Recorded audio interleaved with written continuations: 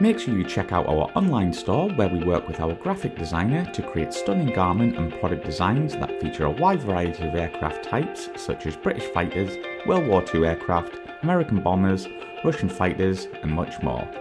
You can pick your favourite designs and personalise any items within our Redbubble store that range from clothing right the way through to stationery. All of our designs feature our logo so you can show your support for the channel while getting a quality product. You can head to our website aircrewinterview.tv and click store, or go to redbubble.com/people/AC interview. Thank you and enjoy.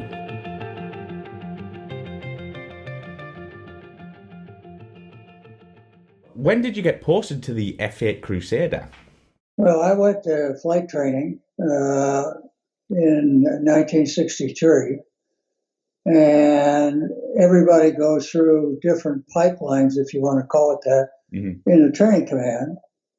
And at the completion of that, when you are awarded your golden wings for naval aviators, then you'll receive a set of orders. And obviously, wherever you're going depends on what kind of airplane you're going to be flying. Naval aviation is a little unusual in that it has numerous options, if you will, once you're designated, that they have the carrier-based tactical aviation, but then they have a land-based multi-engine option, and then the third one is flying helicopters. So very diverse, and not everybody goes through the same chain in the training command, depending at certain decision times about which pipeline you're headed for. From the beginning, I wanted to be a fighter pilot, so in my estimation, things worked out really well for me. So you obviously got posted to the F-8. So what were your first thoughts of the aircraft? Well, the F-8, let me back up a little bit, is you have to understand the whole organization of naval aviation at that time from the carrier-based standpoint. They would have all the airplanes on the carrier deck, on any individual carrier, are all from the same organization called an air wing. Now, the air wing would normally be made up of 2 squadrons designated as fighter squadrons, and then the number of attack squadrons would be a little bit flexible, but usually at least 3 other squadrons that are designated as attack squadrons. So in the fighter community back then, they had basically going down a philosophy that they had night fighters and day fighters. And when the F-8 was initially introduced to the Navy, it was classified as a day fighter.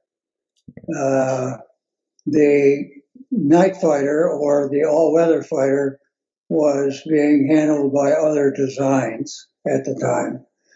And so that was going to change very quickly. In fact, it changed before I got to the fleet. The F-8 they really no longer had day and night fighters. The F-8 was considered an all-weather fighter.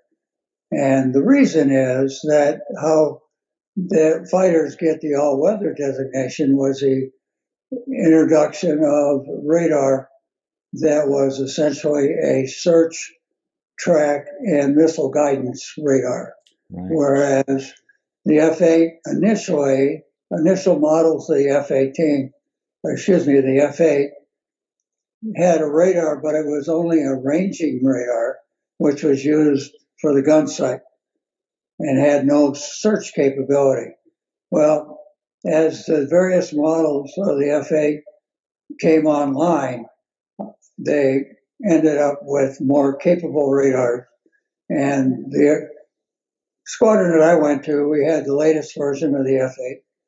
At the time, it was called the 2NE, and it had a relatively capable search and track radar, although the F-8 never got a radar-guided forward-firing missile. So could you tell us a bit about your ground training on the F-8? That must have been quite intense. Well, for anybody coming out of the training command, the biggest challenge that lied ahead was to be a pilot in a squadron that is deployed on the carrier, because that changes the whole game as far as what you need to perform, if you will, in order to hold up your end of the bargain. So in the Crusader rag, there was a strong emphasis on fighter tactics, air to air, if you will. And basically, the F-8 had established a reputation as a very demanding airplane to land on the carrier. So that was obviously an area where, as you go through the training squadron, they try to do the best they can to simulate what it's like to operate off the carrier. But obviously, the simulation never really does the true thing justice. Mm-hmm. And the big challenge in carrier aviation from a landing standpoint is operating at night. And you get some exposure to that before you reach the point where you're expected to do it. But it's, in all respects, it's rather limited. You get each landing that you arrest on a carrier, it's called a trap. And you have to successfully do 6 traps at night in the airplane in order to qualify. Well, that's hardly enough to make you real comfortable in the environment. So let's talk about your first flight. Can you remember it, and what was it like having that afterburner? Well, that was the other aspect of it, the training command. I essentially went through the entire pipeline that ended up in being able to go to fighters. But in the initial primary training, basic training, and advanced training, all of them had models of airplanes that had a two-seat option, if you will. Mm-hmm. And when I say two-seat, it had flight controls in both cockpits. So when you were introduced to the airplane, you would have a instructor sitting behind you and what have you. The only time they deviated from that was the last airplane that you flew. In my case, it was a F-11, which was a Grumman airplane, and there was never a two-seat version. So the first time you flew the airplane was all by yourself. And coincidentally, it was the first airplane you flew with an afterburner. And a very limited experience with that. Something that my recollection is you got about 20 hours in the airplane.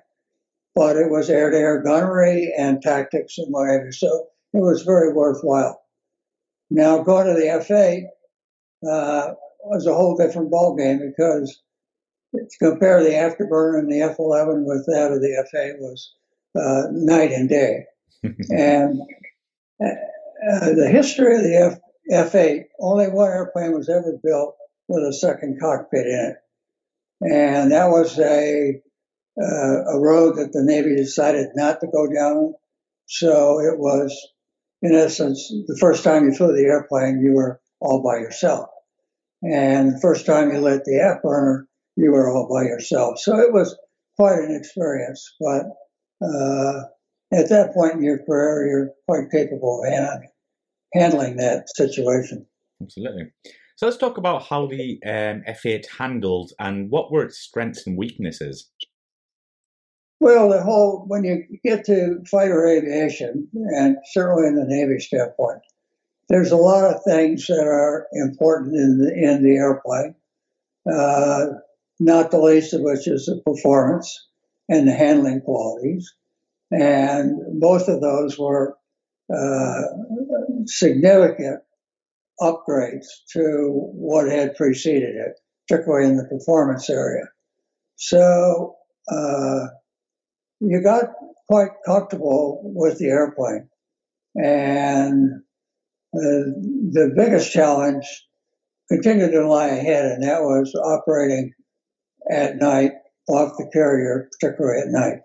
So that must have been, yeah, quite scary. But let's talk about some of your initial flying training. So yeah, what would you be conducting in this training phase before you went to your frontline squadron?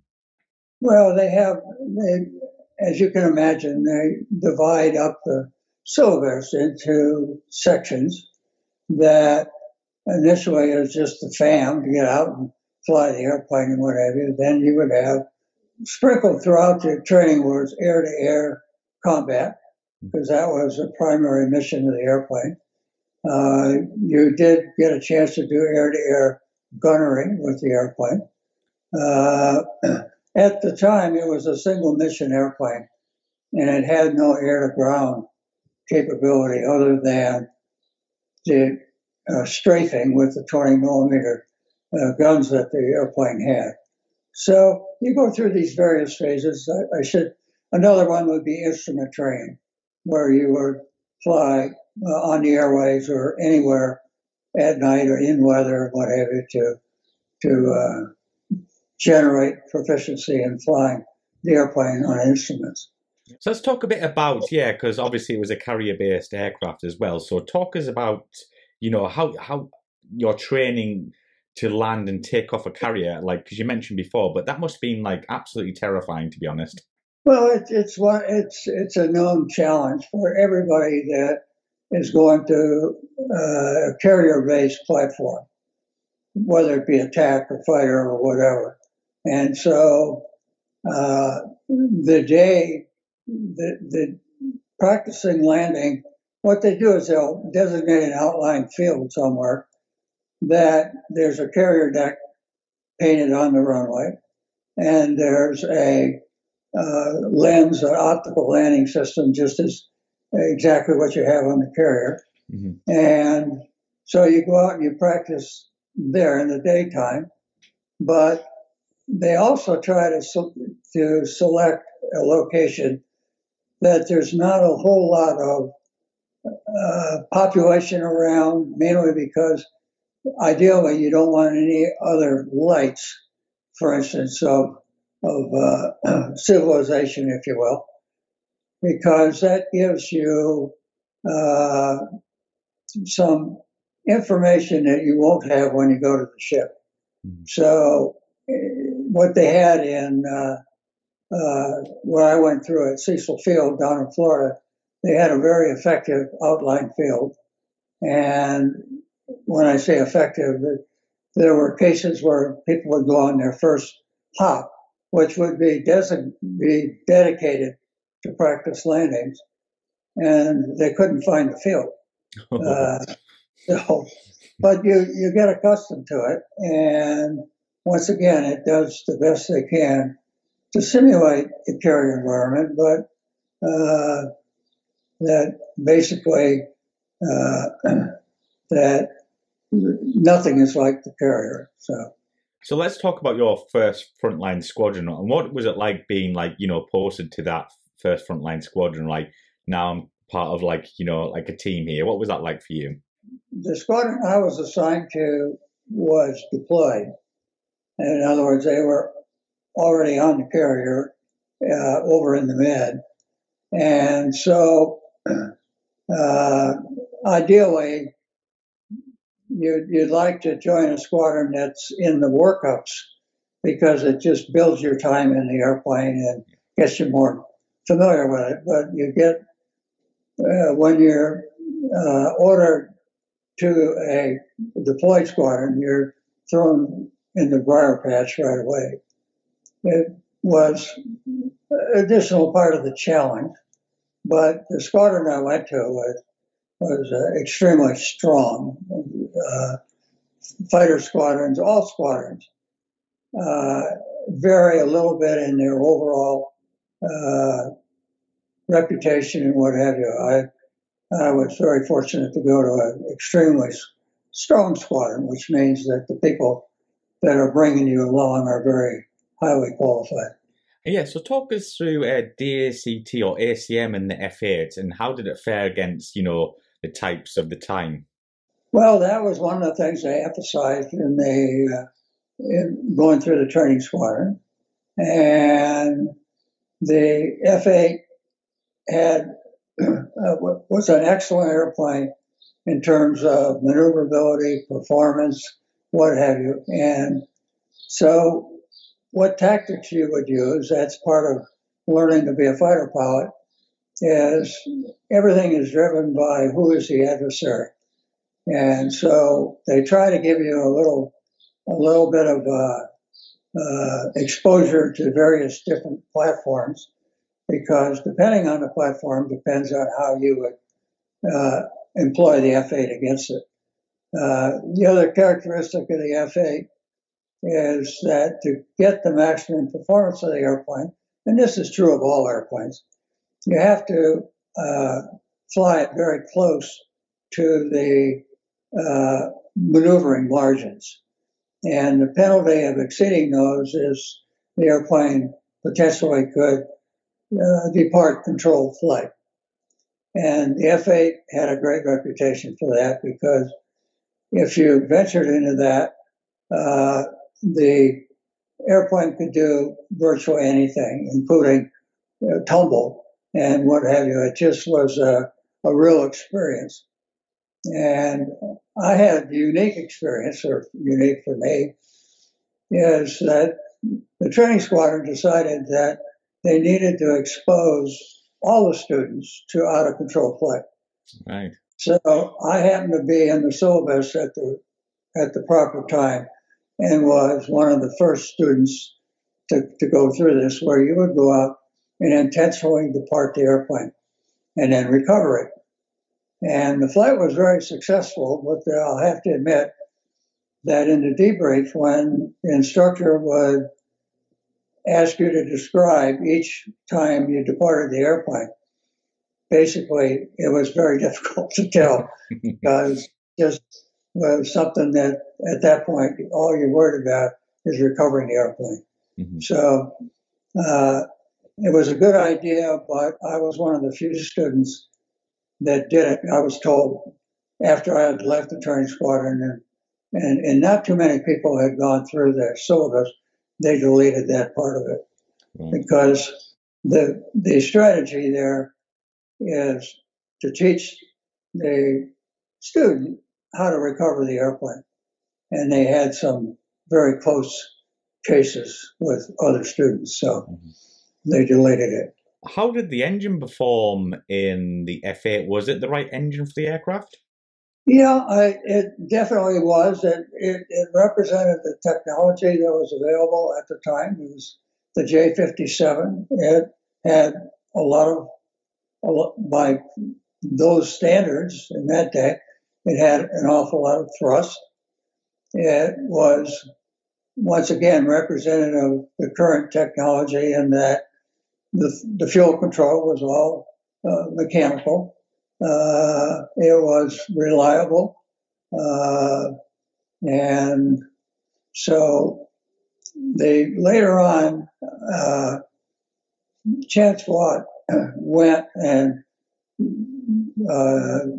built one airplane that was going to be the follow-on for the F-8, and they put a J-75 in it, which was a J-57 on steroids.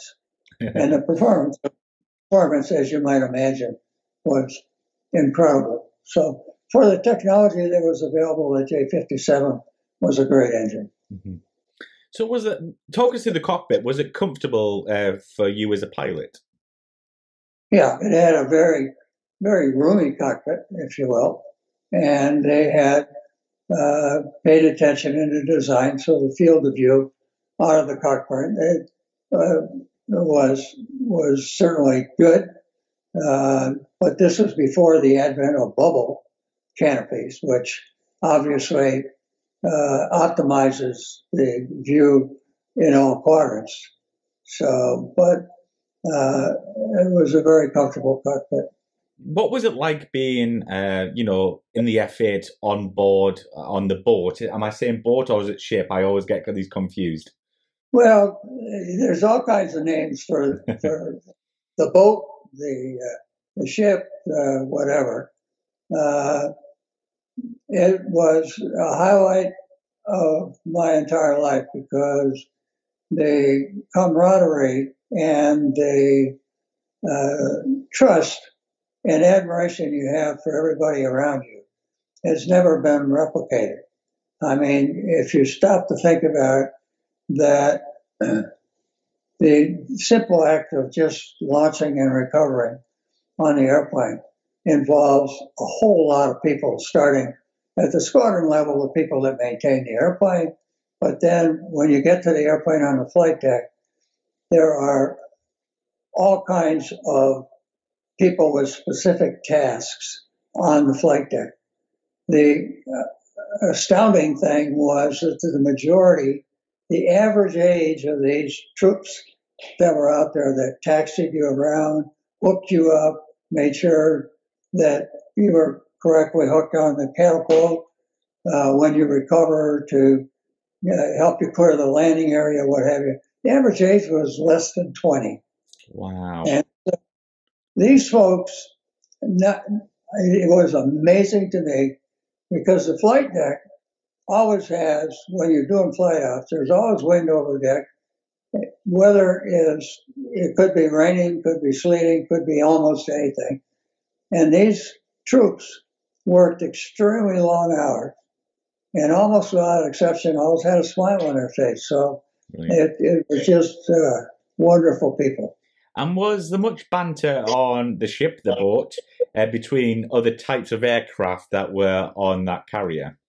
Well, to say that there's a rivalry would be an understatement. And particularly in the fighter community, that when you were operating and any other airplane that you could find in the area or came across was fair game. And so basically what you would do is to jump them, if you will, and try to maneuver till they're 6 o'clock. So it was great training for lookout doctrine. It was great training for all the pilots in the Air Wing because having a good lookout doctrine is very, very important to survival in a hostile environment.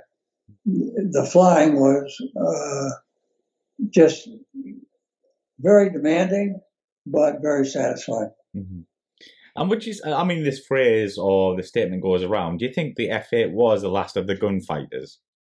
Well, that was certainly people in the F-8 community believe that. I would be one of them. But, you know, the wisdom or the accuracy of the statement is borne out by the fighter that replaced the F-8 was the Phantom. And the Navy Phantom never got a gun. Mm-hmm. And it was exercising the philosophy, a flawed philosophy, that dogfighting was a thing of the past and there wasn't any reason to have a gun. And that turned out to be obviously recognized as incorrect, as evidenced by the F-14 and the F-18, which were the following fighters. Both of them had an internal gun. Mm-hmm. So did you ever take the F-8 into combat or live theater? No, I was on the wrong coast. I was on the East Coast. And what the Navy was doing at that time is rotating an East Coast carrier over to the Western Pacific on a rotational basis. And we were scheduled to go as an air wing. This was after we had transitioned to F-4s. And then before, and it turned out that the carrier was slipped one slot, and that put it after I had left the squadron for my next set of orders. So yeah, I'm going to guess you have so many memorable stories here, Kurt, but can you maybe share one or two with our viewers of your time on the Crusader? Well, we enjoyed the airplane. It attracted a certain breed of pilot, which I certainly enjoyed being in their company. Everything was about pride in your performance. And so you were always working as hard to be the best you could. You always felt you had the best airplane in the air wing. Mm-hmm. You had the best squadron in the air wing. And so having in a squadron is just a highlight of the career of a naval aviator. So how many hours did you get on the jet, and did you enjoy it? Very much so. My exposure to the Crusader didn't end when I left the squadron. Well, excuse me. While I was still in the squadron, the squadron transitioned to F4s, to Phantoms. But that wasn't the end of my F8 time, because when I went to test pilot school and then was assigned as a test pilot at Patuxent River, I did an awful lot of work with the modifications to the Crusader. So I don't know what my total number of hours. I've never been one to. Some aviators will be able to quote to the nearest tenth of an hour, or how many landings day and night they had. I'm not one of them. But I know on my first cruise I ended up with over 100 landings. So with that, just have to stick. That's an event for an aviator, because then you become a centurion. In other words, you've made 100 landings on the same ship. But other than that, I can't quote the numbers.